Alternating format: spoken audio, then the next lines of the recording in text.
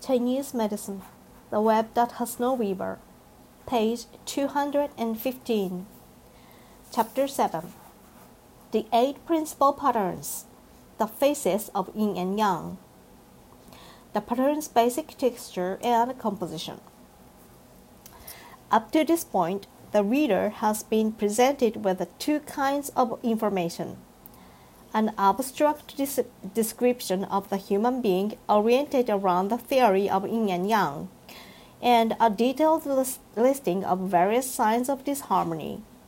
In this chapter, these 2 categories of information begin to merge, for each individual is defined by a unique relationship between his or her own bodily signs and the overall movement of yin and yang. The 8 principal patterns are the fundamental model for mediating between these 2 realms. They are the primary phases of yin and yang.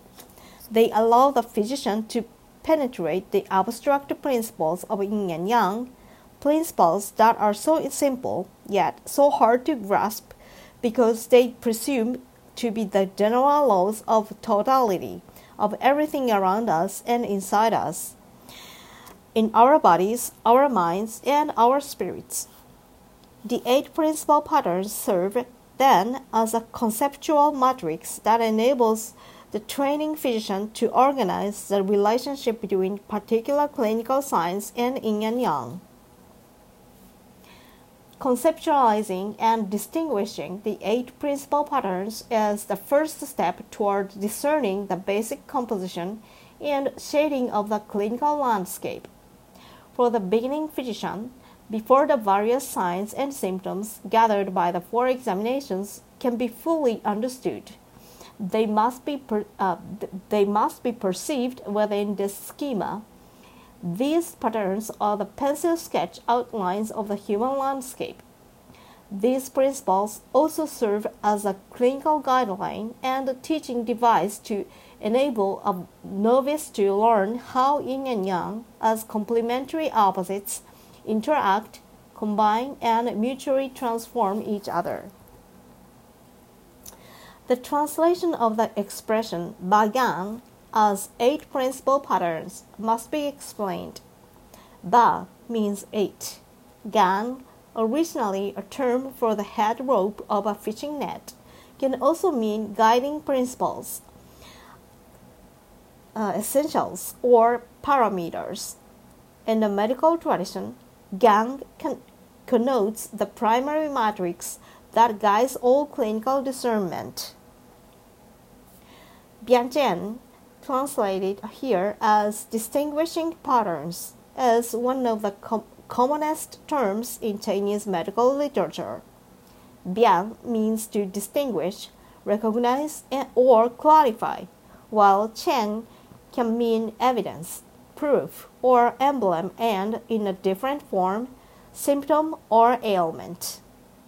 From a modern Western perspective, it's tempting to translate the Chinese words as differentiating syndromes, but the rendering would distort the uniqueness and potential validity of the Chinese idea. Syndrome is a purely descriptive pattern. Syndrome is a purely descriptive term suggesting an arbitrary grouping of signs and symptoms that is meaningless without an underlying cause. Syndrome implies that something is missing. For the West, the knowledge of the cause is needed to elevate a clinical entity or a syndrome to the rank of a disease. But the Chinese physician never leaves the realm of signs and symptoms to seek an independent, a priori cause or mechanism susceptible to isolation and treatment.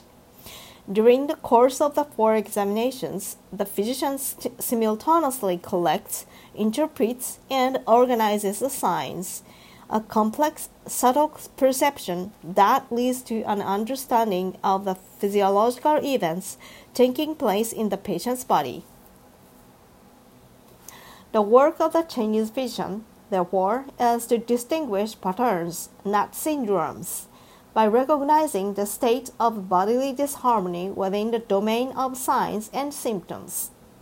The process of Chinese medicine is a process of weaving together the elements and recognizing a pattern in myriad signs. For the Chinese, patterns are sufficient and are the ultimate guiding conception for diagnosis and treatment.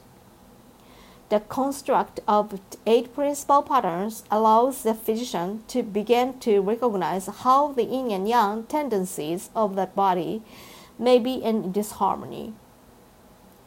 It enables the physician to distinguish patterns of the broadest, most general type. Occasionally, these are all that are needed to proceed with the treatment. In most cases, however, further refinement of the pattern is required in order to discover the unique features of the particular disorder and so determine an appropriate treatment. Because Chinese medicine never leaves symptoms, never searches behind the phenomena for a cause, but seeks only a configuration, much of this chapter and the next is a series of lists or compilations of signs and symptoms.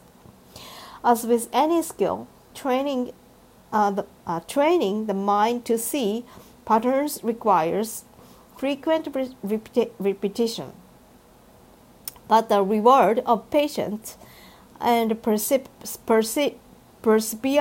is the discovery of the artistic and poetic effort of Chinese medicine as it attempts to capture the essence of a human organism in disharmony. The casual reader, however, is encouraged to skim and not worry about details.